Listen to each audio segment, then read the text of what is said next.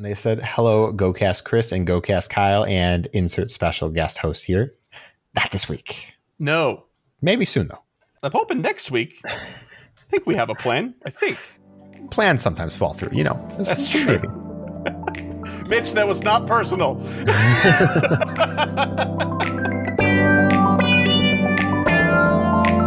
You're tuned into the GoCast podcast, your one-stop shop for updates, news, tips, and community in the world of Pokemon Go.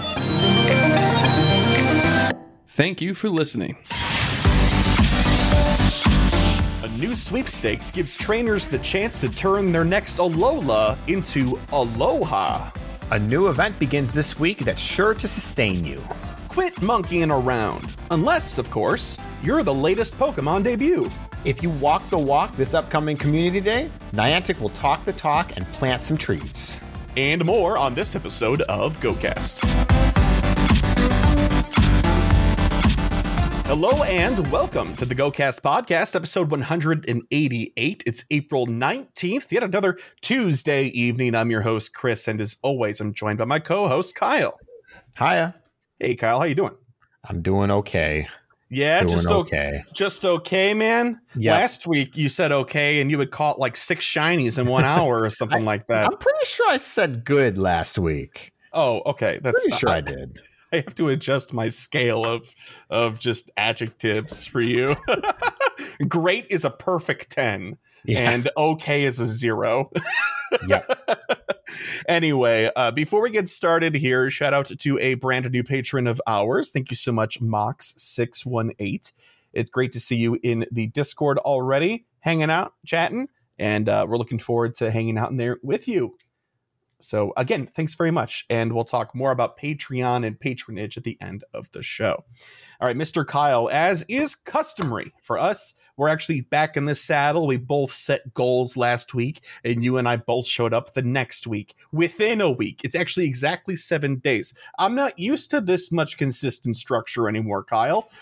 We're going to be spoiled, man. Like, but we set some goals last week, and let me remind you of what we set. Participate in the Execute Day. Yeah, okay. Alrighty. The Go Battle Day. Did you participate in that one as well? I did. 400,000 XP? I did. Sweet. Yeah, how much did we end up getting from the Go Battle Day thing? I ended up doing the whole thing as well. It was 25 is I'm gonna sit here and let Chris struggle for a second. Was it like 55,000 total? What was it? Yeah, it's something like that. It was 7,500 times 4 and then plus 25,000. So yeah, that's what it was. Over 50,000 for the research. It was over 50,000, and then you used a lucky egg, and it was double, right? Yes. Booyah, baby! That was awesome. So good for you. And a 60% win rate. I bullied you into setting that goal last week. How'd it go? I did do that. I got like 62%. I did not do very much though. I was very bored. Unfortunately, I try to like Go Battle League. It just is too slow for me. I think I did 3 sets, something like that. You had messaged me at some point in time and you said, man, these sets are not going my way right now. Yeah. So yeah, I finished with like 62% win. I won like, 11 out of 16 or something like that. And my last set was a 1 and 4. And I'm like, you know what? I'm just done because apparently I'm just getting bodied right now. So you were at like a 70% win rate and it brought you down or something like that. Yeah. Oh, man, tragic. Well, hey, it's not tragic. 3 out of 4. That's pretty good, man. Good for you. For myself, I wanted to hatch 50 eggs. Last week I hatched like 78, something like that, 79. Walked 25 kilometers. I think I got 21.2. I was just a hair under. And the Execute Research Day as well. I actually did it while I was kind of in transit. I only had about 30 minutes of that. So I had plans during this period of time I completely forgot about. Went out and flew the drone at a nice park with some buddies. And I was like, oh yeah, this research is happening right now. This event's happening. So I did some tasks and that was fun. I participated for about 30 minutes. Not the whole thing, but that counts, right, Kyle? Do I have your blessing? Did you get any shiny eggs? No, not a single shiny egg, but I did evolve 2 Alolan Executors to get Draco Meteor. Okay. Does that qualify as participation? I think that qualifies. I'm disappointed in myself that I didn't make the 6 that I said I would lambaste people about this week, but here we are. And the Ula Ula research, that one is finished as well. So good job, me, except not really. So I also had a 3 out of 4, Kyle. That's a tie. You keep your half of the belt and I'll keep mine. Or do you want to swap just to make it difficult? Let's do it. I don't want to swap. We're too far away for that. Do you think people actually think we have a belt? I bring it up often enough, and you just go along with the joke. I don't understand. What are you talking about? It's mounted. It's mounted behind me. You can't see our cameras, but it's there. It's true. It's there. Absolutely.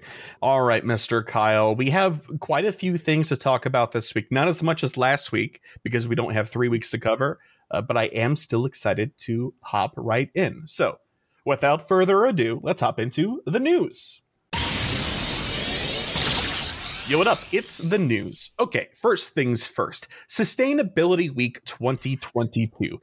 When is this event happening? This is a new event, by the way. There's no contextual flavor text at the beginning of this post, and I was like, what to say about Sustainability Week? And actually, I think we'll read through it and then say some things at the end, because a key highlight of one event that I always look forward to every single summer is repeated in this. And that makes me a little bit nervous. So I'm excited to hear what you might think about it, Kyle, or interested rather, because I don't want to have my heart broken. But when is Sustainability Week? It's starting Wednesday, April 20th at 10 a.m. to Monday, April 25th at 8 p.m. local time. That is starting tomorrow as of this recording. Pokemon debut. We are getting Oranguru or Oranguru, whatever you want to say. I believe Oranguru is the correct pronunciation. The Sage Pokemon makes its Pokemon Go debut. If you don't know what Oranguru is, it's an orangutan with a vest on, and he's got a big leaf fan. He's cool. Yeah. And an additional debut, for the first time in Pokemon Go, you'll be able to encounter shiny Cherubi if you're lucky. I was not excited about this shiny announcement.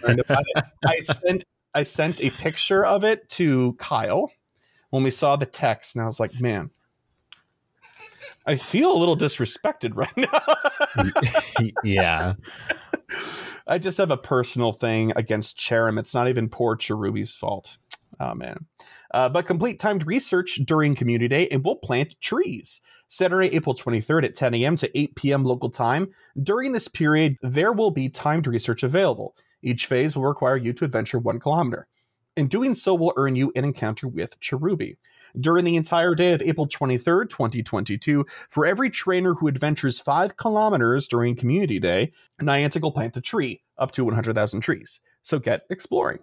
That's a very cool thing. Collection Challenge. A nature-inspired collection challenge is coming. Complete it to contribute to your Elite Collector medal. I love that medal. And earn an encounter with Meganium and 15 Great Balls. 2 of the Pokemon you'll need to catch, Gloom and Weepinbell, will only appear when you use a Mossy Lure module. But good news about that, by the way. A bundle with a Mossy Lure module will be available at no cost in the in-game shop throughout the event. Slight deviation from the posted blog that's out there. The blog currently, as of this time, says that the collection challenge gives you a Mossy Lure module and 15 Great Balls. It's been confirmed with Niantic and the current build live for some other folks around the world that have this going on right now. It is Meganium and not a Mossy Lure module, but you do get it in the free bundle. So, further to this event, wild encounters throughout is Oddish, Grimer, Turtwig, Grotle, Cherubi, Trubbish, Ferroseed, Oranguru, I don't even know anymore, Venusaur, Phantom. This is going to be great. Trubbish, don't forget to catch all that Trubbish for that extra Stardust. That's fantastic. Phantom, a little rare, to be honest with you. I saw one the other day and text Kyle about it. That's how excited I was. That should be noted. The text says, if you're lucky, you'll find a Phantom. Oh yes, that was partnered with Venusaur. Yeah. So there you go. So it's not don't expect to be catching a bunch of Phantom this time around. Right. But it is the rare. Option's there. It is rare. I think it would be probably bumped up from its normal, regular, extremely rare spawn chance that gets slightly boosted at night, which you and I still think might be a myth. It might be more like 2% instead of 0.5%. You know, who knows? We don't know the numbers. We're just speculating. Any other spawns in here popping out to you? Trubbish and Phantup are kind of it for me. Besides Cherubi. I like Pharaoh Seed. I still would like the shiny, and it's just a Pokemon that I really like, even though it doesn't have a ton of uses. Yeah. It's also really neat when the Soul debut is just out in the wild, free to get. Yeah.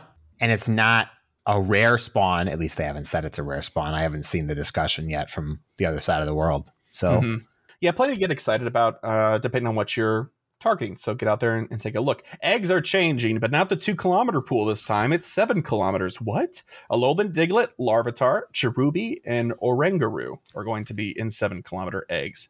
Both exciting and not exciting at the same time. I'm not sure I could use less Alolan Diglett in my life, but the other 3, fine, I guess. This would be okay with me if they'd done the crazy thing and released the shiny with the Pokemon. I don't want to hatch an Oranguru from an egg. I'm going to be catching them in the wild. Like, no, please. How about you and I right now, by the way? What are we going to say? Is it Oranguru or Oranguru? And then next week, we'll find out that the one we chose out of a coin flip was wrong.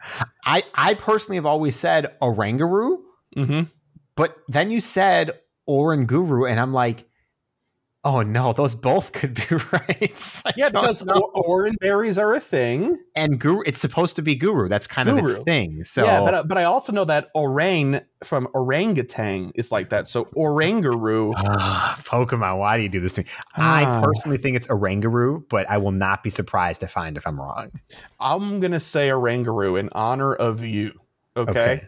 You're welcome. So if I'm wrong, it's only my fault. Is that how that works? Yes, exactly. Thank you. Okay. You've been gifted the responsibility of this. Attracted to mossy lure modules, besides the ones that were pointed out for the collection challenge, you're also going to attract Gloom, Weepinbell, Chikorita, Grotle, Cherubi, Sewaddle, Alolan Diglett, Blossom, and Nincada. Nincada's rare, and so is Blossom, I believe. Her field research tasks encounters include Turtwig, Cherubi, Snivy, Trubbish, Chespin, and Phantump. That's a good way to guarantee a Phantump if you can hunt the task instead, especially if somebody tells you what's around. Complete certain field research tasks to earn Mega Energy for the following Pokemon. Venusaur and Abomasnow will be out for tasks. You know how these work. It's like 20 energy. It's great. Bonus. ×2 bonus experience for spinning a Pokestop for the first time. And now this is where, like, when I'm reading this, I'm like, hold up. That's Adventure Week. What are you doing? Yeah. I love Adventure Week. If you don't know what Adventure Week is, we've gotten it every single other year so far, correct? And I don't know about Pandemic. I don't remember. I don't remember if we did it last year. But before last year, maybe even the year before, it was a rather consistent event. It was a rock-type Pokemon event, themed, and it was kind of focused around this bonus right here, ×2 bonus experience for spinning a Pokestop for the first time.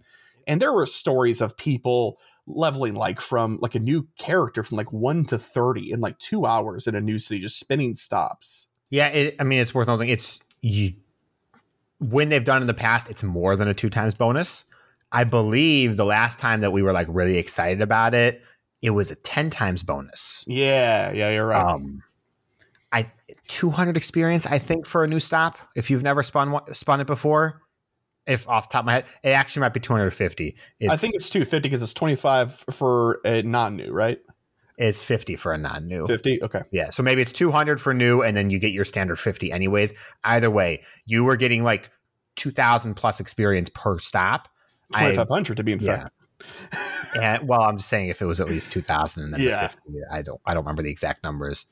You know, people we knew, even the hardcore people, were driving an hour away to go to a new town they'd never played at before just to spin the stops because it was so much experience. Now, that being said, is that a sustainable practice? Of course not. There's only so many new places you can go within a reasonable distance to spin Pokestops for a mobile game. But at the same time, it was kind of nice. And I didn't really realize until you pointed it out now because I was just sort of caught up in it. But yeah, it is a much lesser version of that bonus. So perhaps in this context, they're just using it to encourage people to get out and, go, right? I like it as a bonus. The problem is it's a one-time bonus. So seeing a, 2 times experience is kind of not a great feeling as somebody who's been around a long time, who has seen a higher bonus. Yeah. We're going to be in Chicago later this week. And I was thinking, oh man, stops I haven't spun there. And I'm like, wait, I've actually already played that area. I'd have to go out of my way. But still, I'm not interested in going out of my way just for 2 times experience in this case. I can tell you, by the way, that there are several new stops, even in the area we have played since we played there. Yeah, because it's been a couple of years, so... Yeah, but yeah, that's the event for Sustainability Week. It's pretty cool. So get out there on Saturday, anytime during the day. Try to get 5 kilometers in, and try to make sure that it actually gets tracked on your app if you are interested in, getting Niantic to plant a tree. That's very, very cool. Oh yeah, and grass Pokemon that debut the eggs, whatever. But this is about real life trees. Come on, okay? Come on. This is like the Ultra Unlock. Niantic is planting the trees regardless of what happens. I suppose so, but it is nice to feel like I had some agency in it. Yes, for sure. But yeah, that's what I'm promoting here. It's a sense of community, Kyle. The real one is make sure you claim your timed research after each kilometer. Don't walk 3 kilometers like Chris will and then claim 1 and then have to walk 4 more. And also the only reason that I would have opened it the second time is because Kyle said, hey, it's been 3 kilometers. Have you checked this recently? There's definitely been a couple community days where I'm like, Chris, did you do the special research? And he's like, no. And it's like 2 hours in. Hour 4 and I'm on step 2. I'm like, oh. Yeah, when I play alone without you, dude, that is like a last minute thing. Almost my every God. Time. I can't handle it. One day you will miss it and you're like, Kyle, guess what? No, dude, I have the fear of Arceus in me that I'm not going to finish it. You know how I feel about that list. So anyway, we have one more piece of news here, and it is different than normal. Win a trip to Hawaii in celebration of Stufful Community Day. Trainers were celebrating Stufful Community Day and the season of Alola by holding a sweepstakes with a trip to Hawaii as the grand prize. In addition to the grand prize, you can enter to win a tropical-themed in-game outfit. Plus, if certain Twitter retweet milestones are reached, trainers will be able to receive in-game shop items beginning on Stufful Community Day. So how to enter? Follow the official Pokemon Go Twitter, and retweeting the sweepstakes tweet gets you entered. Pretty simple. Grand prize, trip for 2 to Hawaii. Tropical-themed avatar outfit set. In honor of Sustainability Week, Niantic will also provide opportunities for the winners to work with sustainable organizations in Hawaii during their visit. So, I don't know what that means. Does that mean that we're going to go like do some environmental work, or are we going to like a museum and learning about it? I don't know. I mean, either would be pretty neat, but I could see some people being like, why would I want a vacation where I'm going to go work? Right. That's what I was thinking. Like, what are you guys doing? And I understand that this isn't exactly posed as a vacation. It's just more like a trip, but I feel like that's how most people are going to take it, Yeah. But this could also just mean like you stay at a hotel that is known for using sustainable products only, right? I don't know. Who knows what that means? Mm-hmm. But there's also the runner-up prizes of the tropical-themed avatar outfit sets. If you didn't win the grand prize, you can still be one of 100 winners for that. Although I do have to say, and they have this listed in the article, which we would encourage you to go read, of course, like we always do, the tropical-themed outfit set is just comprised of pre-existing pieces that make up a rather tropical-looking outfit. There are no new pieces in it. They'll just be gifted to you. And they were saying in here, too, in the small little fine print details, that if you already own these, you won't get duplicates of them, and you won't get replacements or, substitutions. You'll just not get the pieces that you already have. Dang. So at least it's clean, honest, straightforward. I mean, you don't have to do any work to enter, so it's whatever, I guess. Yeah.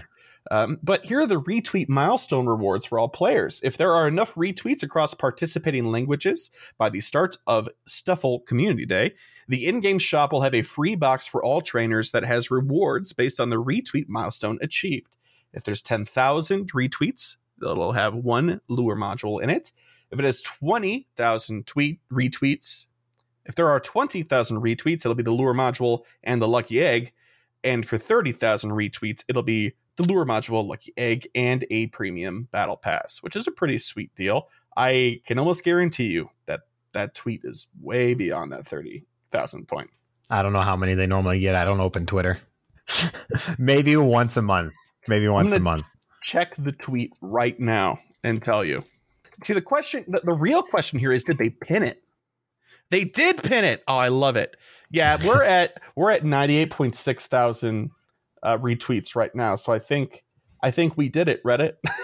We did it, Reddit. We sure did. Anyway, that was a fun little Twitter aside.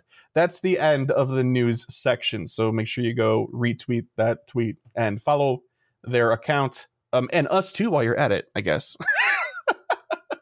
But that's it for news. So Kyle, it's Gear Up time. What you got for us this week? So this week on Gear Up, I'm going to talk about something I don't normally talk about. I also don't really take part in. Shadow Pokemon. More specifically, the leaders right now, just because it's a fun topic and we tend to avoid shadows overall, mostly because I don't like them and it would be me talking about them. So I don't know how Chris feels still at this point. You and I have similar opinions on it, although I have come to appreciate them quite a bit more in the last year and a half.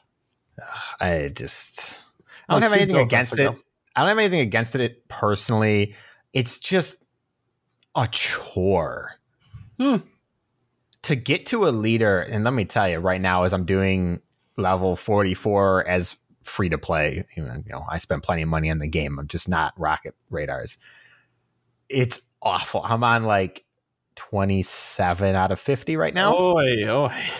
So I've already finished the 100 grunts, and I still have to purify like 21 more because I wasn't really paying attention. So that'll just happen.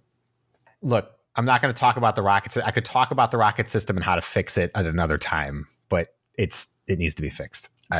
Full stop. Anyways, we're going to talk about leaders and what their shadow Pokemon are and if it's any good right now. First up, we have Cliff. He's got a shadow Cubone. It's bad. Like it's bad.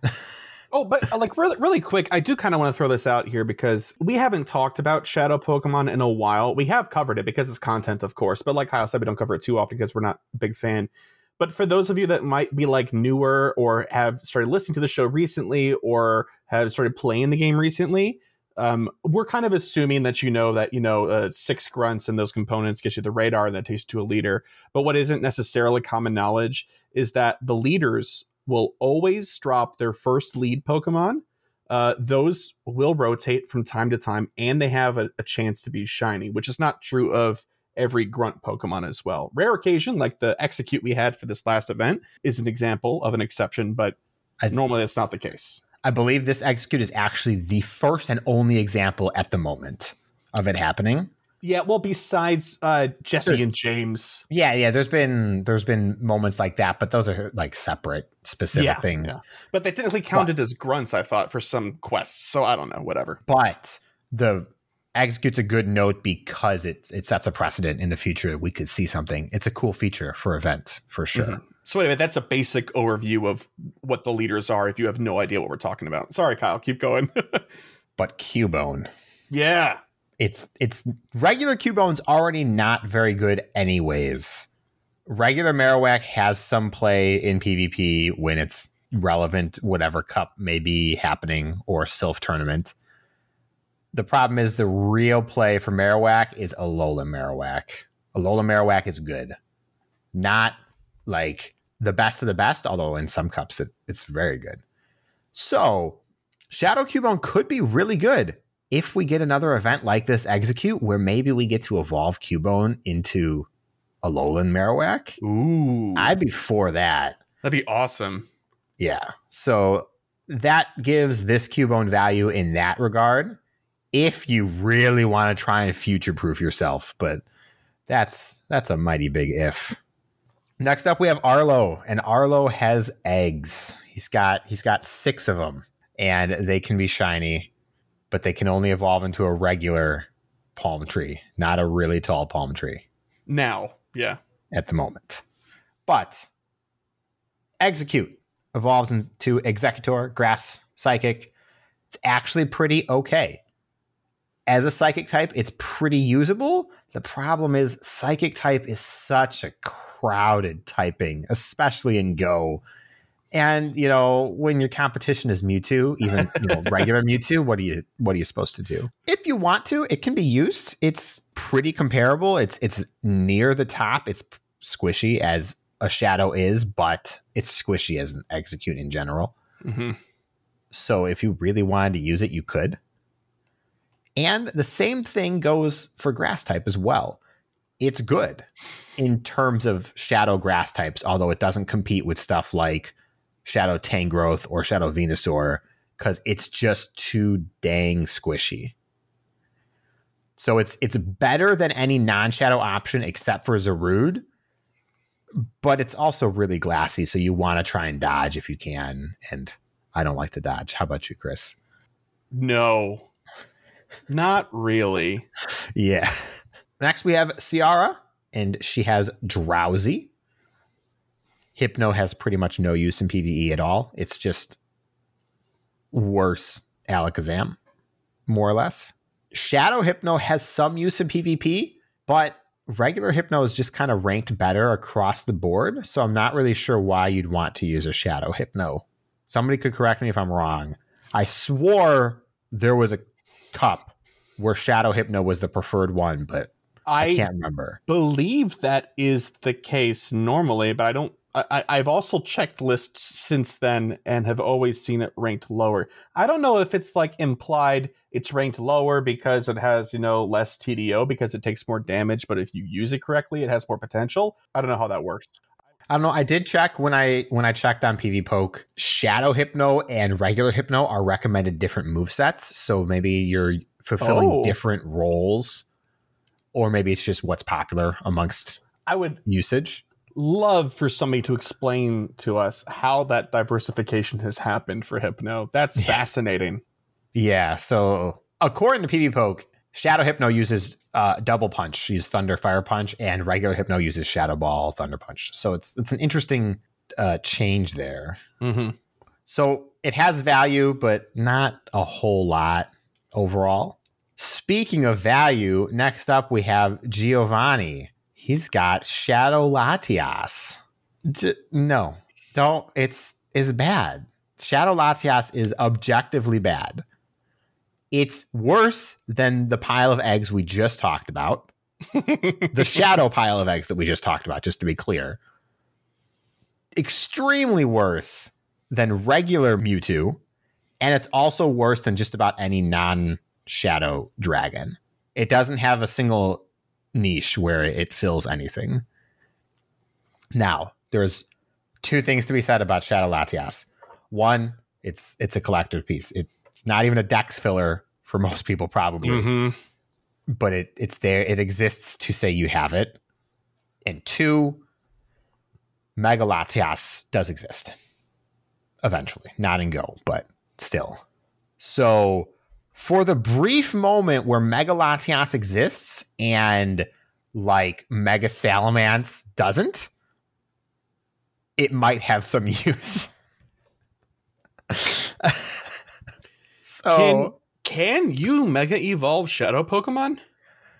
Oh, you know what? You just made a great point. Fantastic. You cannot Mega Evolve Shadow Pokemon. I totally forgot about that in the moment. Did you see my face contort and go to my phone? I was I was like, no. Wait, hang on. I totally forgot. So no, it's terrible. There's, you know what? Let's ignore my rant completely. It's just absolutely awful. Maybe I won't even complete my Giovanni research right now. You never know. I think I'm waiting on a cliff right now. It's not showing up for me.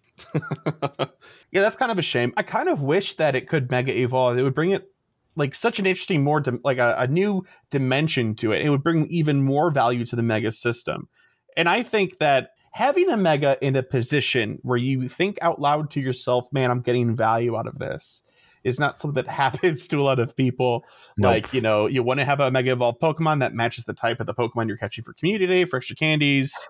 That's the most I ever get out of the Mega system, personally. Yeah, and you want to bring one to a raid, especially if you're going to do a raid hour. It's nice to have one. But then at the same time, if you're not too organized with your group, then everybody's just going to bring their mega first, and you're not getting too much benefit out of it outside of that one instead of staggering them. Mm-hmm. So it'd be so cool if you could mega evolve and just get a little bit more out of it, especially if you really leaned into it. And because it's shadow, it costs like an arm and a leg worth of energy or something. That would be neat. But it makes sense why you can't. Bummer. Either way, Latias is not exciting. No, the pile of eggs is probably the most exciting of these shadows in terms of usability. Yeah, absolutely. Although I do like, after having written all this, I like the idea of the Shadow Cubone into Shadow Alola Marowak at some point in the distant future. Can you imagine a shiny Shadow Alola Marowak? Oh man. That'd be pretty sweet. With Shadow Bone? Oh, that'd be so neat. All right. Anyway, thank you very much, Kyle. It's nice to kind of get an overview on those sorts of things, because I feel like, and please write in if there's something in particular that you as a listener would love to hear. We've been playing this game for so long. It's difficult for us every once in a while to be like, all right, pump the brakes. Let's take a look at something we haven't talked about in a really long time. I'm sure there are people that don't know what this is. So we'd like to every once in a while kind of go back. And so if you have something in particular, like, talk about this. I'm new and I don't know what this is. We'd love to. So send that on in to mail@gocastpodcast.com. But before any of that stuff, I'm ahead of myself here, my transitions. We do have the Pokelore. This week, we're going to be covering the upcoming Community Day focus, which is Stufful, the flailing Pokemon, and Beware, the strong arm Pokemon, starting, of course, with Stufful. Stufful is a quadrupedal Pokemon resembling a bear cub. Its body and head are mostly pink, while its legs are brown. Each foot has a single pink paw pad on the bottom. There is a white semicircle marking around its face, similar to a headband, and it has a white muzzle with a triangular black nose. Its white-tipped ears are situated on the sides of its head, and there is a small white-tipped tuft of fur under each. Around the center of its short, puffy tail is a dark pink ring marking. Under the tail is a small white flap, resembling the tag on a stuffed toy. I didn't get that. That's funny. This is actually an organ that releases an odor used to communicate with others of its kind. What? I need a picture of this tag. Where is there a picture? You look it up, man, and let me know. I got a little bit more here to go. Stufful is very small and ties with Mankey as the smallest fighting type. What a fun little fact. Despite its small size, Stufful has extraordinary strength and can knock out even well-trained Pokemon if they are unprepared. The combination of its cute appearance, mannerisms, and fluffy fur make it very popular. However, Stufful actually dislikes being touched and will flail its powerful arms if it is embraced. Stufful's flailing is powerful enough to break thick tree trunks. Okay. Any luck on the tag there, Kyle? I found a picture, but it's very small, so I'm trying to see if I can find another one. But when you actually see it, it's very distinct. It's not like you can mistake it for anything but what that says it is. Okay, awesome. I'll have to keep my eyes open on Community Day and take a look myself. I've just never noticed that. Cool. Next up is Beware, a fan favorite for many, especially if you've played any of the Pokemon main series games that have a wild area, or you have watched the anime and are a fan of Jesse and James's antics. Beware. While Beware may appear friendly, it is actually a very dangerous Pokemon, even considered to be the most dangerous Pokemon in Alola. It must never be approached carelessly, even if it is merely swinging its arms around in a friendly fashion, as this is used as a warning. It shows affection with a fond embrace, but its hugs have incredible force. Trainers of this Pokemon must teach it how to restrain itself when showing affection. Its hugs are powerful enough to shatter bones. Many trainers are said to have left the world after receiving Beware's hugs. What? Oh my god. Beware uses its arms to subdue its prey before taking it back to its nest. And, you know what? And what?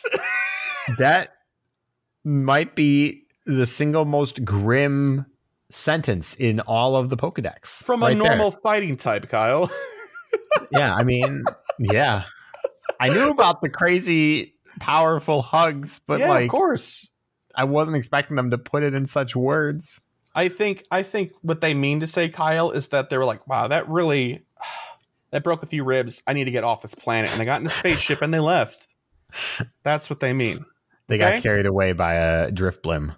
Actually, the canonical Pokemon Earth only has Pokemon Centers. If you want personal human medical treatment, you have to go to Mars for that.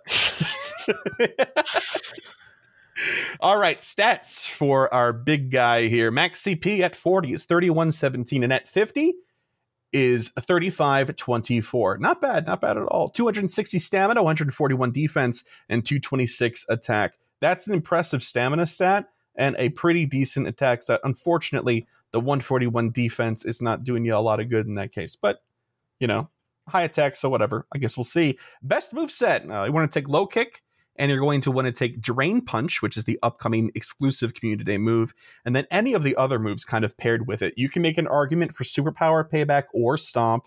I would probably say shy away from Superpower because you're already going to have 2 fighting moves on there, and Drain Punch is low energy. So it'll be good. Payback's a dark move. It's not going to do a whole lot for you other than, I guess, being good against ghost types and psychic types. I don't know. I don't think you're going to get that far. Stomp, it's good damage, but it's normal. So I guess you're getting stab out of that. So, use your best judgment, I suppose, in this case, until somebody smarter than me tells you otherwise. Also, Low Kick is just not good from what I know, which is a crying shame. Yeah, the other options are Tackle and Shadow Claw, and I think Shadow Claw is actually pretty decent, but it's doesn't really fit with what it's doing. It doesn't, but it is an option. So I'm going to leave it for a PvPer to get at and tell us what the actual potential is that we're not seeing, because it's it's a little stratified for what I can see. Anyway, it'll be exciting to see how Beware is utilized post this upcoming Community Day. But that's it for Pokelore, and that means that it's time for the Poke Poll. Last week's Poke Poll was, if GoFest was permanently assigned to the same city every year for the live experience, what city would be the best and why? First response is from Zizzy B. They said, raise his hand shyly, my city? I think we're all feeling that one. Zizzy B is all of us. Next one's from Ghastly Girl, and they said, I'm definitely biased here, but I would say Chicago, at least for the North American Go Fest, as I do think it's probably the best central-ish location. And the 2 years I went, I thought the park they had worked well. I believe it was Grant Park. Otherwise, I know there are a lot of other great parks in the city. Grant Park was 2017's location. And we also went back to Grant Park, but it was much bigger for 2019. Yeah. Yes. AKA no offenses. Next one's from Clifton B. And they said, I'm biased, but I would say St. Pete. You could easily make the trip a week-long vacation with the theme parks, beaches, and museums. Disney is only a 2-hour drive from St. Pete, and the Space Coast is a 3 or 4 hour drive. Whoa, you lost me. There are several large parks that would have capacity to hold a large event, and the mayor is pretty easy to work with for large events that come into the city. Downtown area is pedestrian friendly, and there would be a lot of local restaurants within walking distance. Plus, we have Heracross and Corsola as regionals, so you could have some fun shiny hunting for your week.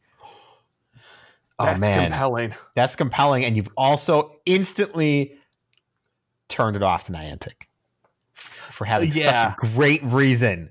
Such a great reason to have it there, but also the perfect reason to never have it there, too. No, but here's the thing, though, is that if they just don't feature Heracross and Corsola as the regionals for that Go Fest, let's just say, or if they don't feature any regionals for Go Fest, this would encourage people to play outside of the fest area and stay there longer, which I think they could probably use as a selling point to get a better deal with the city they're coordinating with. For sure. I'm pessimistic, and Niantic's like, too much value. Can't have that. Maybe. Yeah. Although Heracross has been since kind of like demoted to, you've had a tour. maybe when Mega Heracross comes out, or Corsola. I can't wait for either of those. I love Corsola too. Anyway. I don't particularly like, it was a small note, I don't particularly like Corsola, but I really like Galarian Corsola. Why don't you like Corsola? You think it's just like, yeah, I get it. I already got it with the first one. Yeah, I don't feel like its evolution really does anything with it. Like, I don't know. I don't feel impressed by how it changes, and it doesn't feel like it's stronger. Maybe you and I don't know enough about coral. Maybe when coral dies, it goes through some sort of metamorphosis. A goth phase. It's not phase, Mom. It's lifestyle. It's an evolution. Our last response is from Modders. And he said, "Hello, gents and DeFi. I'm not at all biased. It has to be London. To be precise, in the 560 acres of the Queen Elizabeth Olympic Park. The park is still home to the 2012 Olympic legacy and already holds 20 plus pogo gyms and over 60 stops, with one marvelous 20-minute loop consisting of 30 of those stops." Oh my gosh. That sounds fantastic. Oh my Clear God. your plans, Kyle. We're going. Sounds amazing. Yeah, it does. The local shopping mall is also going to be host to one of the IRL locations this coming Community Day, so Niantic are already on to a good thing. As a Go Fest is generally held from Friday to Sunday, this means you can also enjoy the culinary delights of fish and chips on a Friday and then finish off on the Sunday after a Saturday evening of visiting all the local breweries and gin distilleries along the River Thames with our famous roast beef and Yorkshire pudding. No, you were right. It's Yorkshire, but Yorkshire? you can say Yorkshire because you're a filthy American. No, I mean, yeah, we'll say Yorkshire because Okay. make Modders upset. With our famous roast beef and Yorkshire puddings. You may need to bring an umbrella, but the first round's on me. Keep up the cracking work, chaps. I'd be so down. I'd be so down for a London Go Fest. Oh my God. So Oh my I've God. I've been to London once when I was younger and did not appreciate it nearly as much as I do now. Yeah. Dude, it's great. It's rainy. The culture is everything I've wanted and more. I love the accents. I love actually having old buildings around. Instead of like, this was built 300 years ago. This is a replica of an old building, but it's new. America has a lot of history, but there is something about going to Europe and seeing like capital H history. You know what I mean? Yeah, for sure. 100%. And I mean, other places in the world too. I don't want to say only Europe, of course, but well, it's rather to say instead of only, focus on London or Europe, UK kind of stuff, not the US. yeah. We don't have that in the US. It's something you kind of just you lose. You don't get to experience that when you're growing up around here. Exactly. Yeah, there's just I feel like actually to just make it more PC. Generally speaking, I just want to and have this need to experience more out of the States. Yeah. Yeah. So Modders, London Go Fest. Let's do it. If there is going to be a Go Fest in London, you can bet that I will sell my left arm to make that happen. As long as plane ticket prices aren't as messed up as they have been lately, I'd be so for it. Yeah. So hopefully in the future, that'd be wonderful. For this week's Poke Poll, we're a rather positive bunch, but let's shake it up this week. What would the worst event ever in Pokemon Go be like, in your opinion? Bonus points if you model it after an existing event structure. All right, so first off, if it's not clear, Chris wrote this. So Yeah. I have a clarifying question I must ask. Yeah.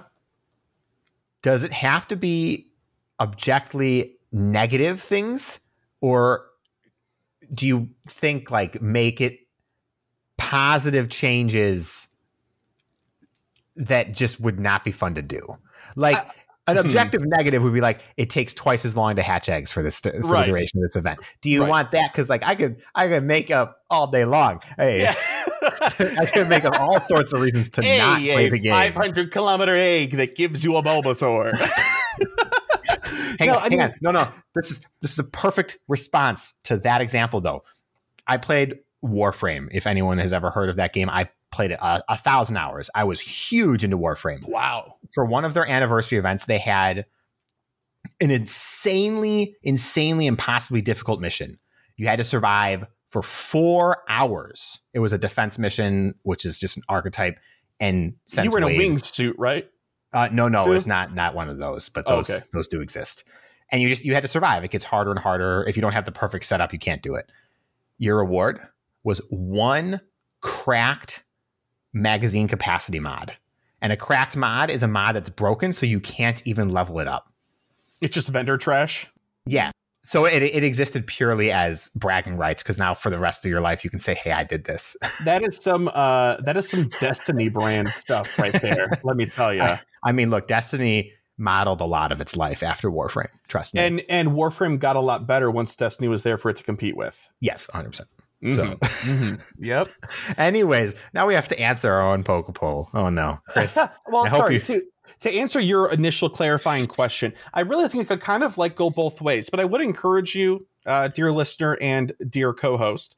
I thought when I was thinking of this, I was like, it'd be cool for us to make parodies of events and stuff like that, because everybody's been sort of like down in the dumps lately. It'd be fun to sort of like make fun of the thing that we're making fun of, or that's upsetting us together. So it could be either if you want to make a parody event of like, hey, more walking and courage. It'll be 4 times distance to hatch eggs in incubators, and we're reintroducing the walking requirement for GBL and stuff like that. You know, like I think that'd be fun. I don't think this will be fun if people just complain about Niantic via, do you understand what I'm saying? Yeah, 100%. Okay. So do whatever you think is fun, because I think we'll all think it's fun. I'm really looking forward to people's responses because we don't have enough time while we're here to like craft out a full event structure, and a lot of people who are responding will like sit down and actually go through that, and it's always fascinating. Mm-hmm. I think. Do you have an answer ready yet? More or less, yeah. Why don't you go first then? I was really actually kind of going to go for that one because my initial suggestion that I had in my brain was reintroducing the walking mechanic for GBL, because I think that would be so funny, right? They have acknowledged the fact that it's not going to come back, right? They're like, oh yeah, that didn't really work for its life as an esport, but some of these changes they've made recently about reintroducing walking and other things, it would just be so funny and kind of in the pocket. But in addition, I think it'd be funny if reintroducing the walking for GBL 5 or 6 times long, anything longer in an incubator would be hilarious. I don't care what it is. It'd be so funny. Pokestops are disabled, and you will instead earn rewards based on distance traveled. Everybody, every get out your phone shakers. No, we don't condone that. But. No, not at all. But like, yeah, every kilometer you get 20 Pokeballs, like a pittance. Yeah. Oh my god. I think that'd be so funny. I have a different kind of take on that. I want them to. It would have to be raid focused. That would be the number one thing for me. Whatever happens, it would be a raid focused event that doesn't have any bonus raid passes, and the only way you can get anything out of it is by doing the raids. Doesn't have to be in person. We can still do it remote. And I can't reduce the Stardust for everything that you catch in the wild. 50% less Stardust or whatever. You can pick your own number. And increase the Stardust for what you capture from a raid. Just to really encourage people to go do raids. It doesn't balance out. It doesn't balance out because that's never how this works. That would be super funny. Yeah, it's kind of like any event where like the feature that they're trying to promote like goes out of its lane into another play style and messes things up. Like, that's funny. Yeah. Another thought that I have is like new Pokemon being released. It's a new egg, 20-kilometer egg. You can only get it after you beat like 10 legendary raids or something like that. Just really gatekeep it like crazy, like as ridiculous gatekeeping as you can possibly get, just to make everybody mad. I've got it, Kyle. You ready? Okay. All right. 6 grunts for 1 leader radar. 6 leaders for 1 Giovanni radar. 6 Giovanni radars for 1 20-kilometer super special Shadow Egg. This implies that you can repeat fighting Giovanni, so I like it. But that said, I know what you mean. Yeah. Anything that makes the Rocket Grunt grind longer would also be a horrible event. Like, it now takes 12 fragments to get a Rocket Radar, but I don't know. You get like 3 times the reward from the radar from the grunt or something. I don't know. I've got this. None of that. Just let grunts use shields. That will inflate your time. That will inflate your time. I Absolutely. would do nothing. I would just ignore all of that. I don't care what the reward. What's the benefit? Where's my benefit? I don't know. It would just be like, grunts will also be more difficult during this event, and they will start using shields for this time only. And it's like a challenge that we're supposed to enjoy, but instead we're like, no. Oh, it's like when they stopped the AI from pausing after a charge move or a switch for those like 2 weeks. Well, okay, that though was supposed to be part of them fixing some things with how but they didn't worked. lower the difficulty of the leaders at all, so it made them very difficult. Exactly. What a time that was. It's just another example. I think it'd be really funny that after we've gotten over this hump and the game is tuned back to where they want it to be, and people are not like, why are we making these changes? After we've come to complete personal and like sentiment parity across the board, be so funny if they had an event that was called like the good old days event for like a week. We're going to give you all of these bonuses back just for a week. There'd be fire. Could you imagine? In the streets. Like that is not letting sleeping lions lay. Mm-mm. Yeah. On that same note, there's no way they are going to peacefully change the way remote raiding works. It's going to be a disaster. That's a conversation for another time. Well, we'll have to see how that does eventually shake out. But we're interested in hearing what you guys have in mind for creative event write-ups or ideas. So please, if you, dear listener, haven't answered this week's Pokeball question, which is, again, what would be the worst event ever in Pokemon Go? What would it be like, in your opinion? Bonus points if you model it after an existing event structure. Bear in mind, if you write us like 2 pages, single spaced, likely we won't read it on the show because it's kind of unfair to other people. But yeah, if you insist on it, I would be happy to what I've done in the past, which is host a Google Doc and put a link in the show notes. It's fun stuff. All right, so that's the end of the Poke Poll. So if you want to send us an answer to that this week, you can to mail@gocastpodcast.com. You can also answer the question when it's posted on Twitter at GoCastPodcast. You can also answer the question in our Poke Poll Discord channel for the Patreon Discord. More about that at the end of the show. And you can, of course, if you're feeling spicy, leave us a voicemail. You can call 262-586-7717 and leave your answer there. And all these apply to like regular email stuff too. So just an idea. But before we get to emails and all that good stuff, we're going to pass it on over to Fish and DeFi, who this week for PvP Corner are going to be covering quite a few interesting things, such as more on Nemesis Cup, the PV Poke updates, fast move sneak/denials, which I'm going to listen for because I need to learn more about it, and much more. Over to you two.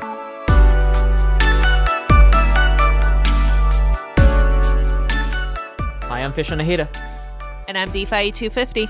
And this is PvP Corner, the PvP segment with the levitate ability. DeFi, what's going on in PvP right now?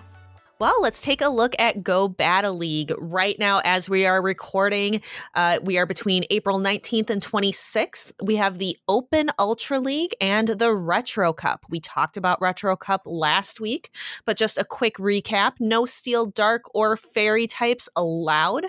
And we want to update you a little bit on last week's deep dive. Back then, the PV Poke rankings weren't quite out yet when we recorded, but now we have the actual PV Poke top 10 species. And they are coming in at number 1, Lickitung, and then Walrein, both the Shadow and regular version, Trevenant, Frostlass, Altaria, Regirock, Shadow Abomasnow, Kofagrigus, Regice, and Shadow Snorlax are your top 10 for the Retro Cup. 2 things that stand out to me. One is Regice. I always thought Regice was a little bit written off by a lot of the people I speak to. Like, it's a good Pokemon. It's one of those Pokemon that's just kind of on the edge of viability. It has that lock on like all the other Regis, but of course Blizzard being a lot higher energy than the Stone Edge of Regirock or the Flash Cannon of Registeel makes it a little bit more difficult to use. But yeah, I really like that Regice is so far up there. The second thing is how cool would it be if we did like a top 10 countdown? Like number 10 on our list is Shadow Snorlax, and like a big reveal, and then countdown to number 1. And I started to go like weighing in at, and then I don't Yeah, exactly. know. I don't know Lickitung's actual weight, but I can look it up. Weighing in at thick with 3 C's. Yes. So, after the Retro Cup finishes, we have Open Master League and Kanto Cup. That is April 26th to May 3rd. 3 times Stardust for that cup, and only Pokemon with the Pokedex number of 1 to 151 are allowed, whatever grammar is. So that includes Pokemon that have regional forms like Galarian, Alolan, and Hisuian varieties. And then finally, looking one more week ahead, we have May 3rd to May 10th, which is the Flying Cup. Pretty simple rules. Only flying type Pokemon are eligible. It's a Great League Cup. So pretty much it's Skarmory and Aerodactyl are going to be your meta relevant Pokemon, and then Emolga and Mantine. So really, this is going to be a very condensed meta because there's only really a few really good flying types that beat the other flying types. We have an update for pvpoke.com. We always talk about pvpoke, how it is just the go-to tool for studying PvP and learning how it all works and getting better at it, increasing your knowledge. They have changed the rules on how their simulations use baiting. So bait, for those who are newer at PvP, is when you build up enough energy to get to your more powerful charge move and then throw something that is less energy so that you can bait your opponent into using a shield prematurely or unnecessarily and be able to get to that very powerful nuke move, we call it, quicker. Up until now, PvPoke sims have always defaulted to using the bait move, and it always is successful. If the opponent has a shield, then it will have the opponent shielding the bait move. Now, it will fall for the bait less often, and Pokemon with bait-dependent movesets, like Mantine with its Bubble Beam, will bait slightly less often. Pokemon will also use optimized move timing by default. We're actually going to talk about this a little bit more in the deep dive. And then Pokemon will be better able to predict when they will faint and throw stored energy. So often in the simulations prior to this, Pokemon would faint with just a bunch of energy in the bank. So now Pokemon will be able to predict and throw some of those, even if it's just a smaller energy move, because that's typically what people would do in an actual gameplay scenario. Also, there's a few interface updates and things like that, less drop downs and more buttons. So love the buttons. So be sure that you check out pvpoke. If you're not on their Patreon page, be sure to check them out and consider, throwing $1 at them every month. It's definitely a fantastic service. I know I get more than $1 worth of, benefit out of pvpoke every month. So definitely worth being a part of their patron community. We have the 2022 European International Championships coming up this weekend, so probably might have been done by the time you hear this. It is happening in Germany, and it is being shoutcasted by Zionic, Caleb Peng, 2 O-Butters, and Speediest Chief, who has been on the GoCast podcast before. It's happening Friday, April 22nd. Match coverage begins at midnight Pacific time, and then continues on Saturday, April 23rd at midnight Pacific time, followed by the final matches. I am so excited. I do not know if I'm going to be up. I think that would be 2 a.m. for me over here in Central Standard Time or Central Daylight Time we're in right now. And I do not think I'm going to be up at 2 a.m. However, I will definitely be taking a look at the YouTubes, at the Twitch VODs, because I want to see how this all plays out. Next up is our Sylph check-in. Nemesis Cup is happening. It's in full swing. The GoCast podcast Discord server tournament. We are currently in the 3rd round. I was undefeated, but I just lost 0-3 against ZT Smith 22. Fantastic games. I was outspiced and outplayed. We have a couple matches to finish up yet to figure out who is still going to be undefeated. Camo, McGeo 8, and Triptondo are currently pair number 1.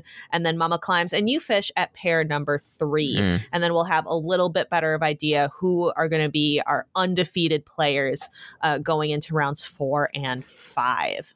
I'm not undefeated myself either, and we were both caught by the same trainer, ZT Smith. Wasn't a sweep, it was a 2-1, but he did get me in the end. Shadow Latias. Shadow Latias exists. I was listening to the podcast last week where Kyle was completely dismissing her, and I'm like, oh, buddy, if only you knew.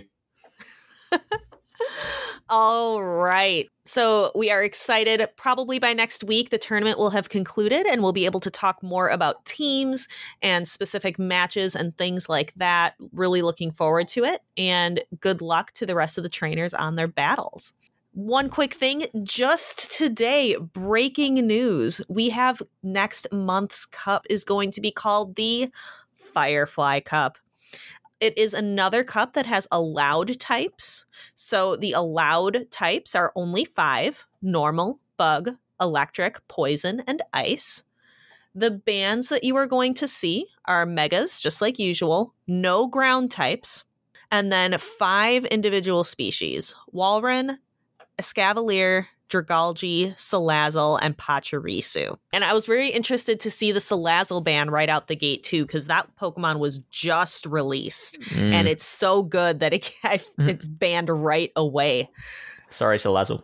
Sorry, Salazzle. I still don't have one. I haven't hatched one yet. Same. Because it's tough. You got to get a female Sandalite, and those are pretty rare, and they're pretty rare in eggs, so it might be a little while before I get mine. We'll see.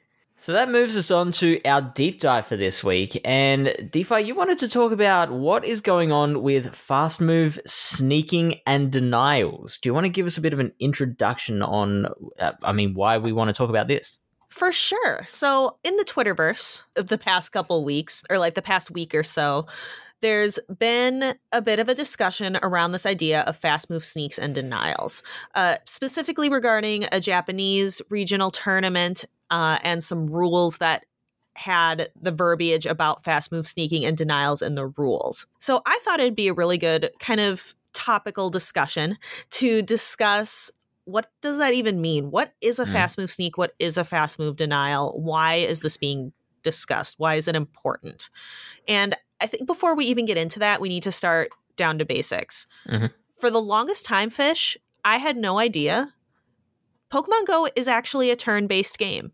Not the same turn-based as in the main series games where you can sit and wait and take your turn and press your move, and then your opponent takes a move. Like, that's a very clear turn-based style of game. But there are actually turns in Pokemon Go. Tell me a little bit more about the turns that actually happen in a Pokemon Go PvP match. Yeah, so everything in a Pokemon Go battle is divided into half-second blocks, and that's what we call a turn. And even though the turns are happening simultaneously, players are still having to make a decision. I'm going to spend the next 2 turns throwing this fast move, or I'm going to use this turn to throw a charge move, or I'm going to use this turn to swap my Pokemon out. So they're still having to make decisions section by section of the battle. Different fast moves take different lengths of turns. I'm sure you've noticed moves like Dragon Breath. That's what we call a 1-turn fast move, because it's happening every half second. A turn is 1/2 of a second. Versus something like Charm. Charm is what, 4-turn move? 3. Charm is 3. Confusion is 4? Yes. Okay. And Incinerate is 5. It's the longest turn in the game. So some moves take multiple half seconds. So charge moves, like I mentioned before, cost 1 turn to throw. And that can lead to some interesting strategy around when to time throwing your moves, because your opponent is also throwing fast moves at the same time, or they might be about to throw their own charge move. So, for example, if you're coming up against a Talonflame or a Typhlosion that has Incinerate, that move costs 5 turns to throw. And you've got a Mudshot user, which Mudshot uses 2 turns. So you know that you can time your move to throw 2 mud shots and then throw your charge move, and that takes the same amount of time as what 1 Incinerate takes to complete. So that's very, very involved. I hope we didn't lose anyone with that. If you want more information, I would say if you're trying to learn about timing your fast moves and charge moves, that's a very, very visual thing to look at. So I would recommend looking at some infographics or maybe some YouTube videos. I know I was just watching some videos on charge move timing from FP6 and Wallower, but also My PvP Academia, Zionic, Rise to Occasion, all have really good videos that do a good job of illustrating that charge move timing and when the ideal time is to throw.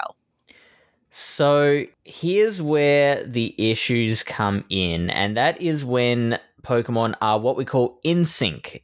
In sync is when 2 players are throwing their fast moves and they're ending at the same time. When that happens, one player might decide to throw their charge move, and for a very long time, there's been an inconsistency in the game where sometimes the opponent will be able to throw an extra fast move while you're throwing your charge move, and sometimes they're not able to. So why is this important? Why is this something that people are talking about? Denying a move that your opponent should be able to get through can flip really, really close battles. King IV put out a video showing the Skarmory Azumarill matchup. Both of those turns, Skytack and Bubble, take the same amount of time. Also, the Alolan Marowak and Wigglytuff matchup, both Charm and Fire Spin take the same amount of time. And just showing how when moves are denied or you sneak in a fast move, how that can flip a matchup completely. So that's really, really important. And it's something that the devs are trying to fix. They actually brought it up in that dev diary about Go Battle League that was released at the end of February. And here's the big kicker. This is why it's such a hot button topic, is that it's actually exploitable. So there is a way that you can be tapping your string. Some creators have put out videos on how to do this, and I think the most famous one is by Wallower, where you can actually deliberately deny your opponent's fast moves by the way you're tapping your screen, which causes big problems, mainly because your ability to exploit this bug is heavily dependent on basically the speed of your internet connection. It's something called ping times, which is how long it takes data to get from your phone to the Niantic servers and back again. People who have a better, stronger, faster internet connection have a much higher chance of being able to do this than people with slower, weaker internet connections. For sure. So it's definitely less dependent on any type of skill and more dependent on those ping times, more dependent on the type of internet connection you have. And that does not have any place in a competitive sport, a competitive esport. You want it to have a very level playing field. One type of internet connection shouldn't give you an advantage over the other. So that's why the devs are really looking seriously into this. And that's why we wanted to talk about it a little bit today, because we hear it. I hear it all the time when we're talking, when I'm shoutcasting. Oh, snuck in an extra mud shot, snuck in an extra move. So I wanted to take a moment and just kind of talk about what that even means, and just point to that the devs are looking at it. It was in that dev diaries, and we're probably going to be seeing some updates on it soon. All right, so moving on to our mailbag. We've got an email from Wang J. Chen who says, Fish DeFi, hello.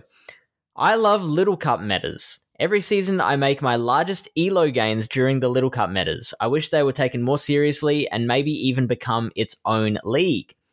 One issue I feel many trainers have with Little Cup metas is they treat Little Cups like they are Little Great League. Little Cup metas, I feel, are fundamentally different. The way I started thinking of them was to compare them to track and field. Great, Ultra, and Master Leagues are like distance races, while Little Cups are sprints. A sprinter's running form and physical shape is vastly different from your distance runners, and I feel the same is true in the way you battle and build teams in Little Cups. Another one of my favorite things about Little Cups is how many skills I've learned from them that I was able to apply in the other leagues. I would like to know what you guys think. And do you think Little Cups will ever be given the respect they deserve, or maybe even one day be its own league? Thoughts? Go. All right. So thank you so much for writing in, Wang J. Chen. So I really like Little Cups. I like that they're different. I like the variety that they provide. I actually probably play a little bit more often when a Little Cup is running because the matches move so much faster. You're very right. It's like a sprint compared to a longer race. So I really like it. I'm not sure that it's ever going to be its own league, but never say never. We can't ever say never in this game. It could always happen. I definitely think people take it seriously and don't necessarily just take that time off. I think people are playing it, and it's a good way to get people into the game who wouldn't necessarily play it otherwise. All right, so thanks again, Wang J. Chen, for your email about the Little Cup, which brings us to our shameless plugs. Fish, what do you want to plug this week? Well, I was actually interviewed on the BTW podcast for a monthly series they've got called the Executive Edition. So I've been told that's coming out sometime this week if you want to check that out. It was a fun interview with Matthew Breaker. We've also got, I did not mention this the first time, happening in Pallet Town PvP. We've got a trainer called Dark Ice who has taken up an opportunity to run a fun cup called the Beach Cup, and it has been really popular, really successful, and really fun. I'm only bringing it up now because she's already given us her plans for her next fun cup, and it looks like a very, very interesting concept. As of this recording, she hasn't revealed it to the server yet, so I won't give you too much details, but she's called it the Crime Cup, and it's a concept that I have not seen anywhere else in any other PvP competition. So I'm excited to give that to you. Other than that, we've just got our Ultra League draft, which is still going on. We went through round 3 on stream on Tuesday night US time, and we'll be going through round 4 next week. And Hisuian Ryan, our newest streamer, he had his first stream and he's like, no, this is really fun. I love it. Let's just move this to weekly. So he is streaming every week on Palatown now on Wednesday nights. All right. And with that, I think we have a show.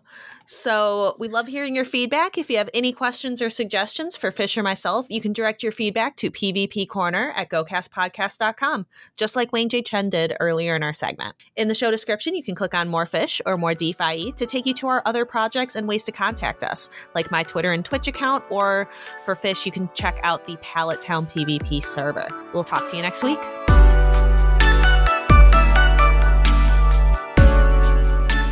Thank you so very, very much, Fish and DeFi, for yet another wonderful, insightful, and educational PvP Corner segment. You two are the best. All right, Kyle, it's the end of the show here. We're cresting over the hour recording mark. I'm starting to get all blurry-eyed. What's going on? Where are we? It's time for emails. Oh, and no voicemails this week. Thank goodness I had your sultry voice to bring me back to shore. That's right. It's emails. This first one, the first 3 we're actually going to lead with are the ones that we had to postpone last week. So here we go. This first one is from Artemis Dragon. Hola, Chris and Kyle. Hola, Artemis Dragon. Artemis Dragon here once more, and I trust that you both had a productive week and were able to wind down when possible for your sanity, because we all need it during these unsettling times, but I remain very optimistic. Also, yo, Kyle, Mudkip Community Day hype. Yeah. Anyway, I wanted to bounce some ideas off the GoCast crew, shout out to DeFi and Fish, about the state of the game right now in terms of those raid gatherings that we all loved back in the day. Note, just for context, a lot of this was from a post on Reddit that I published and wanted to share with you and your audience. It's a very interesting topic that I feel more people should speak on for the sake of the game's success, continuity, and something I consider important. Awesome. I would agree. This was kind of like a core magic element of the game, was in-person raiding, those big groups and stuff. First off, I don't think that anyone should blame remote raiding on the decline of traditional raiding.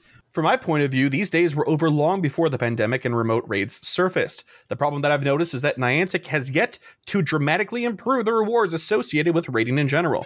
You open your game and see Sawaddle, Bellsprout, and Alakazam raids on a nearby. What's the incentive for raiding them?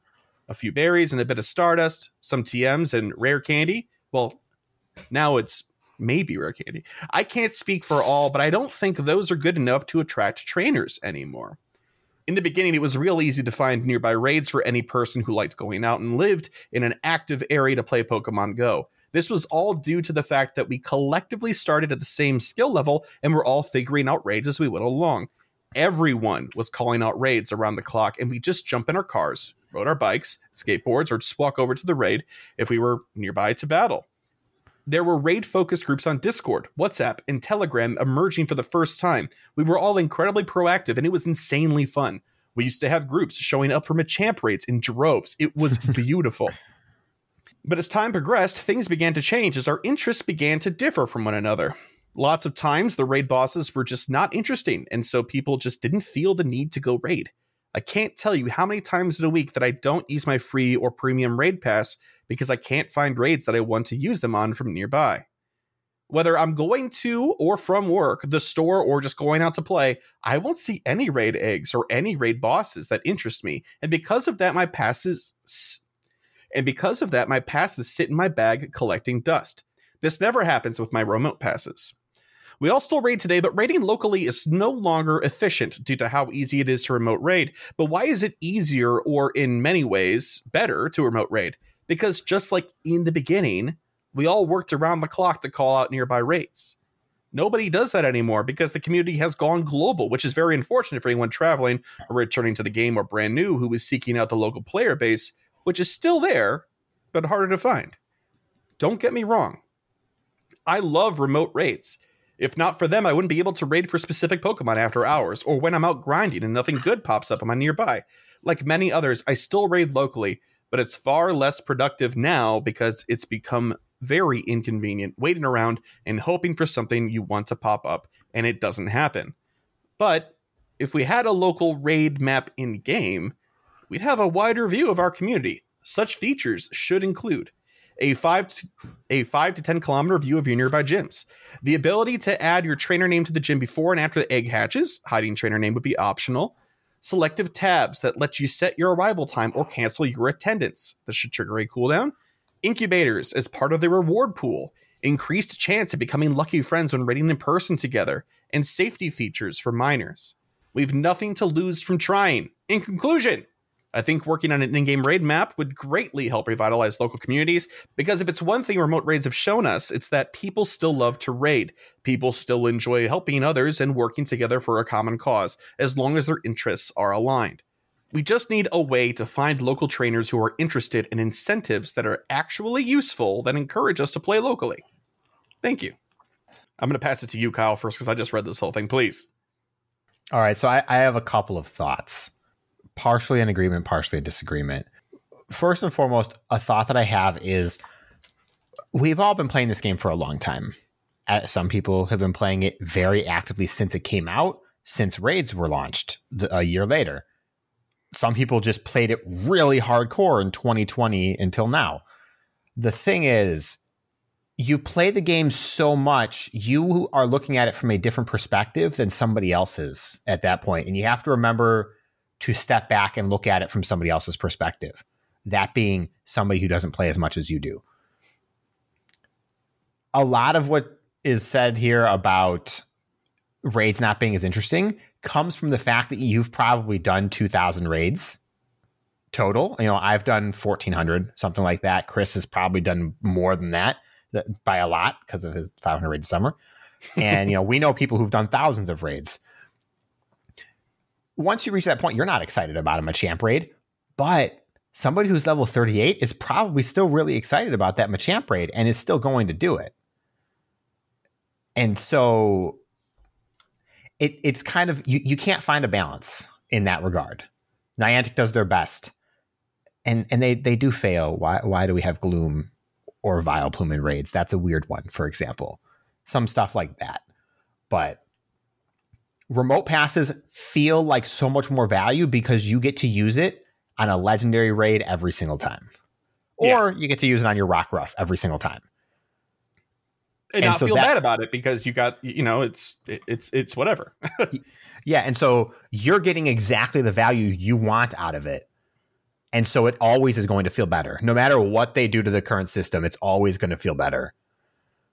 And so it becomes a balancing game because they can't make in-person too rewarding. Otherwise, they have, the inverse problem.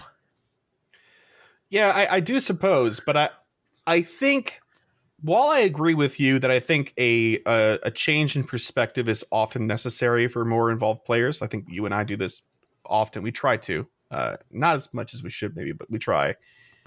It's also important to follow the point, and I think the main point that Artemis Dragon is making is that while that was all true at the beginning and might still be true now, there is also this incredibly big portion of the community that was around initially and is around now, and things have changed so much that their experience at a core level doesn't match your expectations for how they're enjoying the game. And that's also because there was no in-game communication. There was no official way, and there still is no official way to really communicate with other players in person, or in the app. So you have to rely on things like Discord or Facebook or whatever. And those groups, unfortunately, or fortunately, depending on how you look at it, lend themselves to remote raiding so much better than in-person raids and trying to organize them. And there is no alternative solution for in-person raiding that feels as good as that does for remote raiding. And I don't think those groups are ever going to go back, because why would they? There's so much value in holding a remote raiding Discord where a bunch of people from all over the place can share stuff. Yeah. I think there's one thing in here that I particularly agree on, is that raids are not rewarding enough. I would agree. No matter what you're raiding, I don't care. I could love the Pokemon. I could want the Pokemon. I will still feel like my time has been wasted at the end of it. I'll have fun, especially if I'm doing it with other people. That's where my fun is. But it has nothing to do with the raid itself.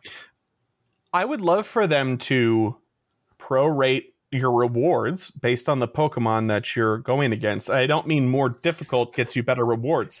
I mean, I'm using a pass, whether it's a 5-star or a 1-star. So maybe give me more rewards for the 1-star, so I'll spend my pass on that, or I don't feel bad about that being one of the only options I have, as opposed to, getting the same amount of items I'm getting now from a 5-star or something like that. Yeah, I mean, on this same note, this might be just my other gaming stuff leaking into Go. We need new items added into the game that are got from raids that can differentiate different raids aside from just doing the Pokemon. They have a ton of this stuff in the main series games. They have a ton of different feathers. They have a ton of, they have protein, calcium stuff to affect your EVs, which aren't in Go, but we can translate that. It can happen. Effort values, not the Pokemon. Yeah, not the Pokemon, which is, there's ways of affecting your IVs, bottle caps. Those exist as well. These are the types of things that we really could add into raiding to make it have value to do that golem raid that no one is ever going to do. I don't think they're ever going to add things that affect IVs, though, because static IVs give Pokemon their value because it's consistent for people at max level across the board. But it also keeps you coming back for more and more raids, which the candy system is based off of. But you can change it. You can change how things work. And this is just an example. Just re-roll the stats. No ceiling, no floor. You have a Moltres right there. Give it this bottle cap and its IVs will re-roll, and it can roll as a Nundo. Just make it a rare reward. I don't know. This is just the idea here and how you can give value if you get creative. That'd be interesting. The game needs more resources than just the current ones I think we have. And that's because there's not enough levers to tweak what your players get. This, as we see with this whole rare candy thing that's happened right now. I don't know about you, but I don't think I've gotten a single rare candy from gifts. I actually did. I don't stop to watch the rewards today, but today when I was opening gifts on a walk I was taking, I did take the time to watch 2 gifts, and both of them had a rare candy on them. Well, that's very lucky. Cool. I don't check I don't check the reward itself. I check my total before and after, opening as many as I can. Oh, that's intelligent. I should have done that. And I don't know. I did it 2 or 3 days in a row. 90 gifts. I got 1. Jeez, really? So, and I saw a Reddit thread about people talking about it. They're like, yeah, I opened 60 gifts and I got 2. And so just an example, it's a rare candy is one of the levers they can play with, and it's just not enough. You know, they can play with the experience, obviously, but I mean, that's another thing they could do. Make different Pokemon worth different Stardust from a raid instead of making every Pokemon 1,000 Stardust raid, for example. Yep, that would be really, really great.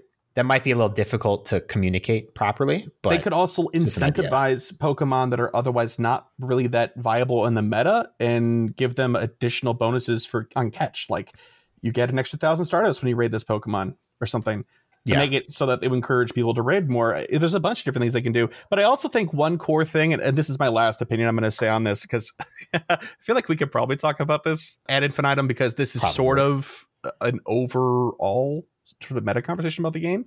But a few years ago, when we were doing these in-person raids for Machamps and stuff like that, yeah, we were all trying to figure it out, but at the same time, raiding was new, it was novel, and it has 100% lost its novelty.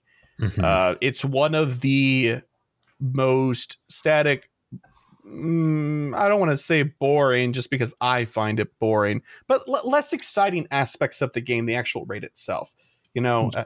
Yeah. So I mean, I've got two things to say. One in response to what you said, and then one for the email.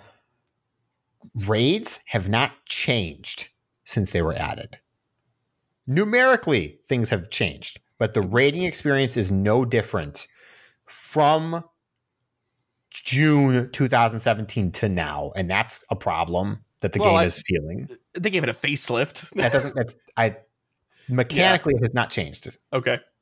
You know, even gyms have received one major change, which was a very long time ago, granted.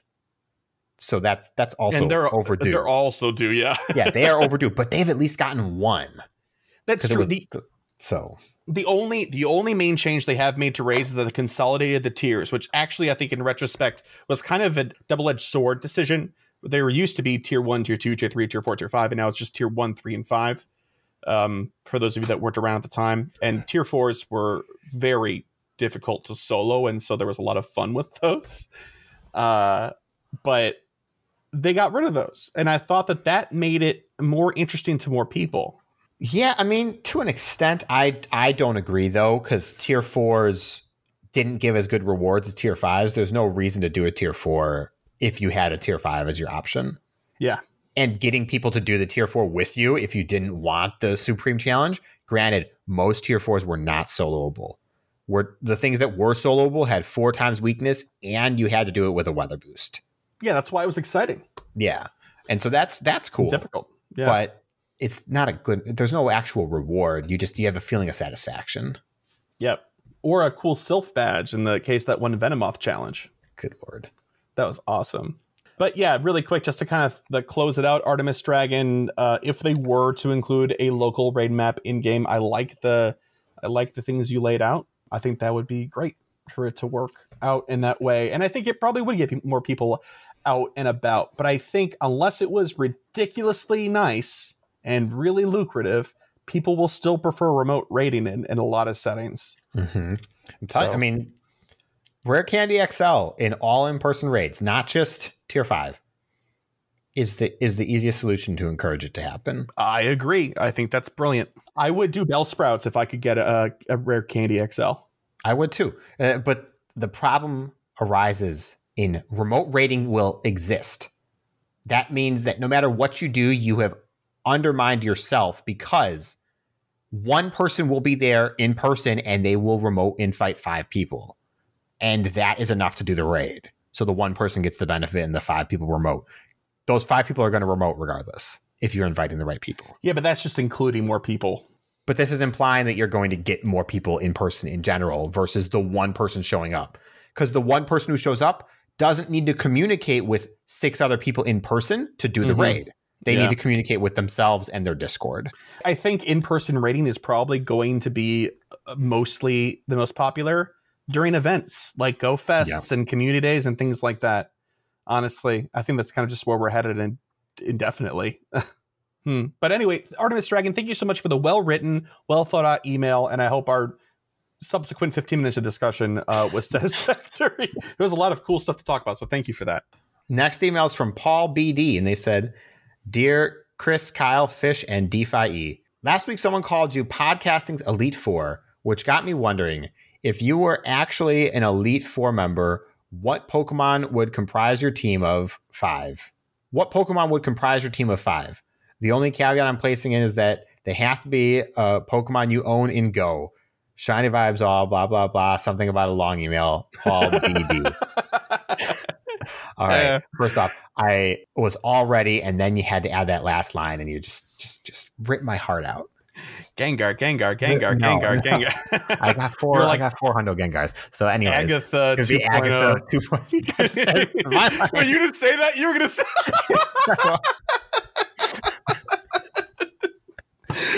Would you also have a crush on Professor Oak? No, I don't think so. Oh, okay. That said, the thing that really pulls the rug out for me was I was going to say my ace would be Aegislash, but I can't do that. I can't be Wickham. I think that was the name of the Elite Four who had Aegislash. He was a dude in a suit of knight armor. The only reason I know that is because he has Aegislash in Pokemon Masters, and he's a 4-star, so he's a garbage character, so I can't use one of my favorite Pokemon. Oh, how dare they? Yeah. Only own them in Go, huh? Okay. Does the Mega need to be out in Go? Can it be Mega not in Go? I think if you own it in Go, that's fine. Okay, well, I gotta have Gengar. And if we're gonna have a Mega, it would probably be Mega Gengar, just because mad love. Of course. So many of my favorite Pokemon aren't in Go yet that would fit. I've got mine. You need some time? Yeah, go ahead. All right, so it's a team of 5. I'm going to lead with my ace. Actually, there's additional rules, right? We're not allowed to have mythicals or legendaries, right?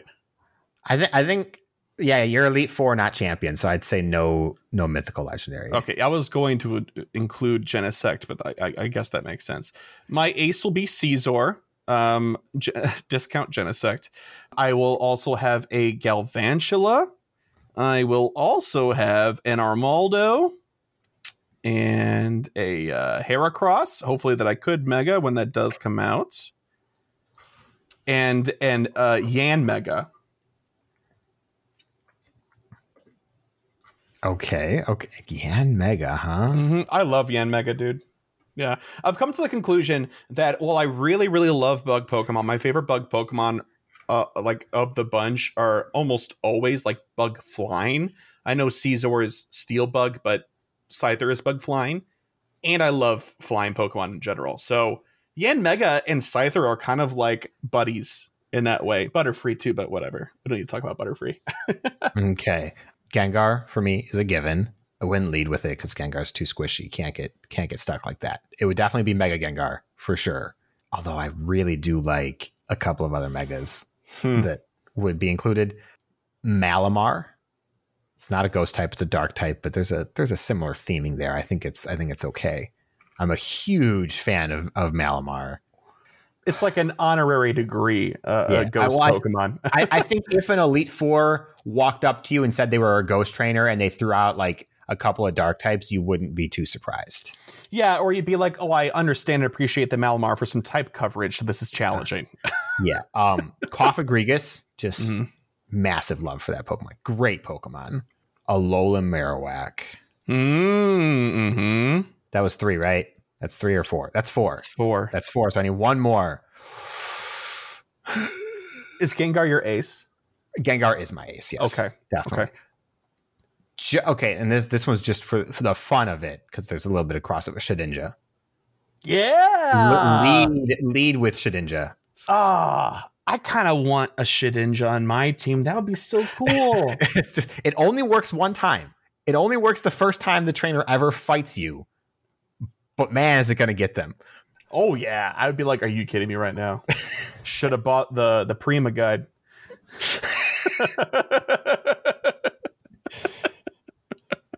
Gosh, that's a deep cut now, isn't it? They don't have those anymore. My gosh. I've got a Brady Games guide for Pokemon Stadium behind me on this show. I see that. It's great. Anyway, Paul BD, thank you for that very, very fun question. Next email's from Tyrion. They said, why do you guys have a Wisconsin area code? I know you claim to not like sports, but are you closeted Packer fans? I know DeFi is a Packers fan. Does she host in-person tournaments? I've kind of been getting the itch to compete against real people live. Love the podcast. Keep up the great work. Always get excited to see it pop up in my podcast feed. Thank you for all that you do. So we have a Wisconsin area code because when I signed up for the Google Voice number, they were out of Chicago area codes, and Wisconsin's close. You know, whatever. Chris is like 20 minutes from Wisconsin. It's I'm fine. 20 minutes from the border. I'm basically, much like Malamar is an honorary ghost type, I'm an honorary cheesehead. I know you claim to not like sports, but are you closeted Packer fans? No, indeed do not like sports and do not have a favorite team. Kyle? I have no qualms against sports. I like sports. I don't like football. Hard no against football. So I have no care for the Packers. I have no love for the Bears either, though. So Okay. Yeah, from what I hear from all the other people that talk sports, I think that they don't deserve as much love this year. Yeah, I don't know. Question mark implied. Oh, man. But DeFi, yeah, she's a Packers fan. I believe that's true. But I also don't think that she hosts in-person tournaments. She participates in a lot of tournaments online and in online groups, and of course the Sylph things, just like everybody else does. But I don't think we have anybody hosting local tournaments in Wisconsin, I'm sorry to say. But I definitely feel that itch about competing against real people live. I'm not a big battler, but when I was battling, it was because it was the in-person stuff. The first regionals for Sylph that we had locally, I qualified for by some fluke and went, and it was at a brewery, and I had a great time. We had a great time because it was at a brewery. No, I had one beer, and that's the first time I met DeFi in person. And a bunch of other people there. It was really cool. Mm-hmm. Yeah. Thank you so much for the email. The next email is from Michael and Parker. They said, "Hey, Chris and Kyle. First of all, love the podcast. My 8-year-old son and I listen every week. We just celebrated our 1-year anniversary playing Pokemon Go. I originally downloaded it on my phone for him, but as I was testing the game out, I quickly became hooked. Now we enjoy going out whenever we can and playing it together. It's become a great bonding experience. We've even got his mom and little sister playing, so now it's a family thing. I've been wanting to write in for some time, but most of my questions are answered during the podcast. But I do have one question, or rather clarification. I always hear everyone going on about XL Candy, but I believe it's a level 40 thing, and I'm currently 37. Can y'all shed some light on XL Candy and the best way to acquire it so I'm ready to go once I hit 40? I've set my goal for level 40 by the end of this year, which will be a good accomplishment for a free-to-play casual player. I know I could easily just look the XL info up online, but this gave me a good excuse to write. Sorry this email was a little short. Shiny vibes to all, Michael and Parker." You guys. Careful, you're going to kill Chris. I love it. I just love like the communal dedication to the memes. Yeah, you know, it's good. Yeah, Shiny Vibes was eaten alive. Sorry for the long email. Is I love it. It's funny. It's really funny. I'm really happy we're past Kit Kats, though. I gotta admit that. You want to break the bad news to him, Kyle, or shall I? Yeah, why don't you go ahead? All right. You can't start accumulating XL Candy until you hit level 40, unfortunately. Now, Kyle and I have made arguments in the past about how it would be so much easier for people if you accumulated them in the background and you were suddenly given them, you know, like you paid rent for your mom to live in her basement until you moved out, and then she gave you all that money back. Like, you know how that classic story goes. Mm-hmm. Something like that would be great. Unfortunately, that's not the case, and you have to hit 40 first and then start accruing XL Candy. Good news is most Pokemon are pretty gosh dang usable at level 40. So you'll be good. You don't need level 50 Pokemon in order to do even the highest level stuff in this game. So don't feel too left out. It's just, it extends the game's life cycle for you personally. And that said, once you do hit 40, there is no secret to getting XL Candy. There's a couple of tweaks you can do, but you just going to have to catch once you get there. The rate you get XL Candies varies based on the level of the Pokemon you're catching and on the level of the Pokemon that you transfer when you transfer it eventually. So There's a couple of stuff you can do to refine your gameplay when you get to that point that you can look up, because I don't know the exact numbers, unfortunately. Neither do I. And it's not really the biggest worry if you are casual, because your rate of XL candy is going to be very low, just in general. Even for someone who plays a good amount, it's still not that high. It exists for the dedicated players. Yeah, it's something for them to chew on so that they don't get overboard with the game. But I will also say, like, if you play a community day for like 1 hour and there's no increased XL rates like there has been for the past couple of ones, let's just pretend it was one of those 6-hour community days that we were having. Let's pretend it's Swablu Day and you only were able to play for 1 hour and you caught 80 Swablu because you were, catching at a decent rate or whatever.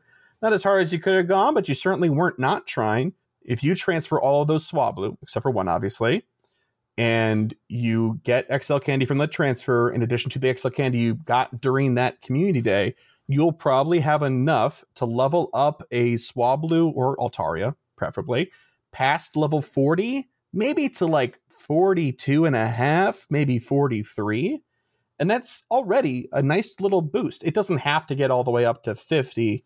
You'll still be able to make like a good chunk of it in a small amount of time and concentrated play.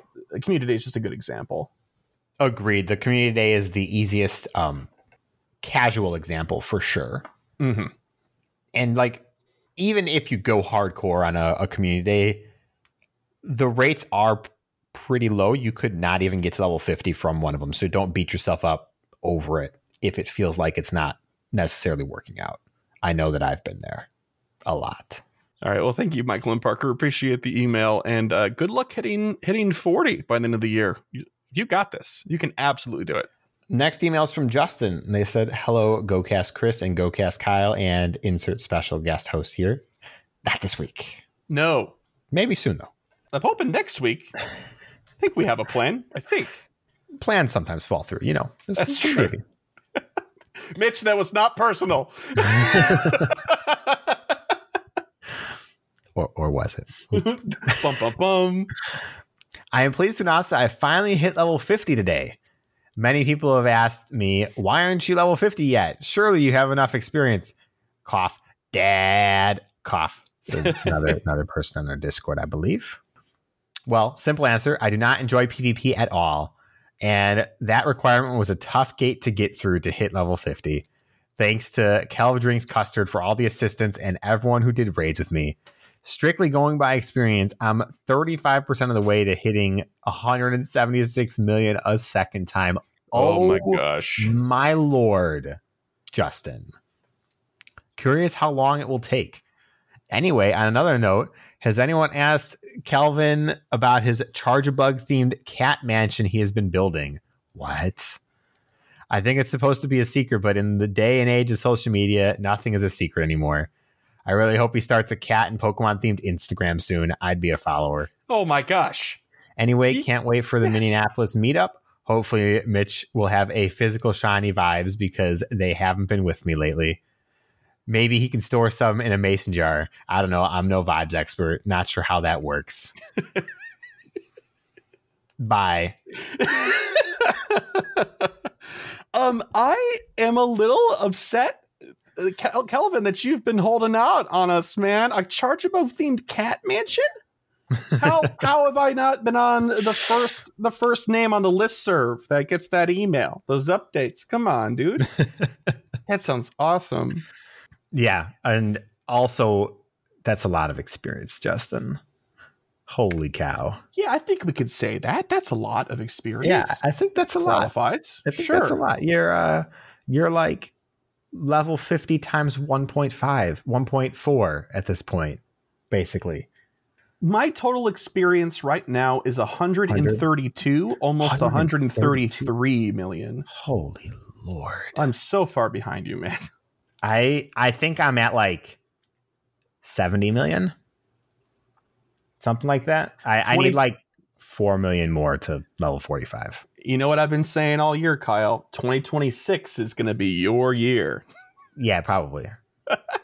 I will It's too much experience. I'm not interested in the experience grind. If I wanted to, if I buckled down and just did friendships, I could probably get the experience I needed by the end of the year. That would take a lot of work though. And it's not a dedication I'm willing to do. I don't believe you. I think you got to prove it. I would need to actively send like 100 gifts a day on top of opening the 30. 500 best friends of summer. That sounds awful. Awful. Worst experience I couldn't think of a worse experience. That's actually your worst event ever in Pokemon Go, is a self-imposed 500 best friends. 500 raids a summer nowadays wouldn't be very hard. No, it'd be very easy. It was something like 1,200 raids a summer or something. I wouldn't have to do a lot. Man, a lot of that was like taking long routes home and hitting up gyms and seeing if they had raids and keep my fingers crossed. Ugh, what a time to be alive. Anyway, Justin, we're also very excited for the Minneapolis meetup. Very excited to meet you in person. I'll ask Mitch to bring some physical shiny vibes. I'm not so sure if he has a mason jar, but I could bring one for him and we could transfer them into that somehow. I don't know. I'll get in touch with them and ask, but thank you very much for your email. And that brings us to the end of the show. If you, dear listener, would like to send us an email, just like these fine folks did, you can to mail@gocastpodcast.com. You can also leave us a voicemail by calling 262-586-7717.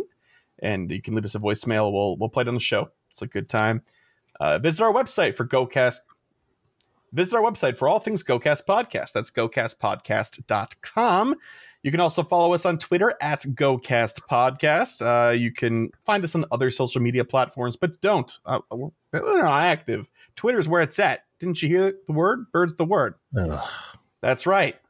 You can help support us on Patreon. That's patreon.com/GoCast Podcast. And if you support us at the minimum of $1 a month or $10.80 for 12 months, because it gives you a little discount if you do it a year at a time, you get access to our best benefit, which is patron Discord access. And that should be automatic, although sometimes the bot breaks. So if you sign up, shoot me an email, something like that. But shout outs to our elite trainer tier patrons who make this show possible. Thank you to Cyprian, Bo, Daniel, Zekwalker, Andrew, Lori, Michael, Ozzy, Ted, Tish, Ben, Marvin, and Mimi, Sforts, or Hisui and Ryan. You take your pick of poison. Thayer, Jason, Charles, and Modders. Thank you very, very much for your generous support of the show. We appreciate you very, very much for helping us keep the digital lights on and all that good stuff. If monetary support is not in the cards for you, not a good idea, or you have already done so but are looking for another avenue to help us out even further, you can by leaving us a review on any podcasting platform that you might find us on that has review infrastructure. But I think that's pretty much it, which means that, Kyle, man, you and I, we got to set some goals before we skedaddle. And this weekend is Stufful Community Day. Mm-hmm. And just a reminder, everybody, if you're in the Chicago area, Kyle and I will be at the Maggie Daly Park Niantic meetup.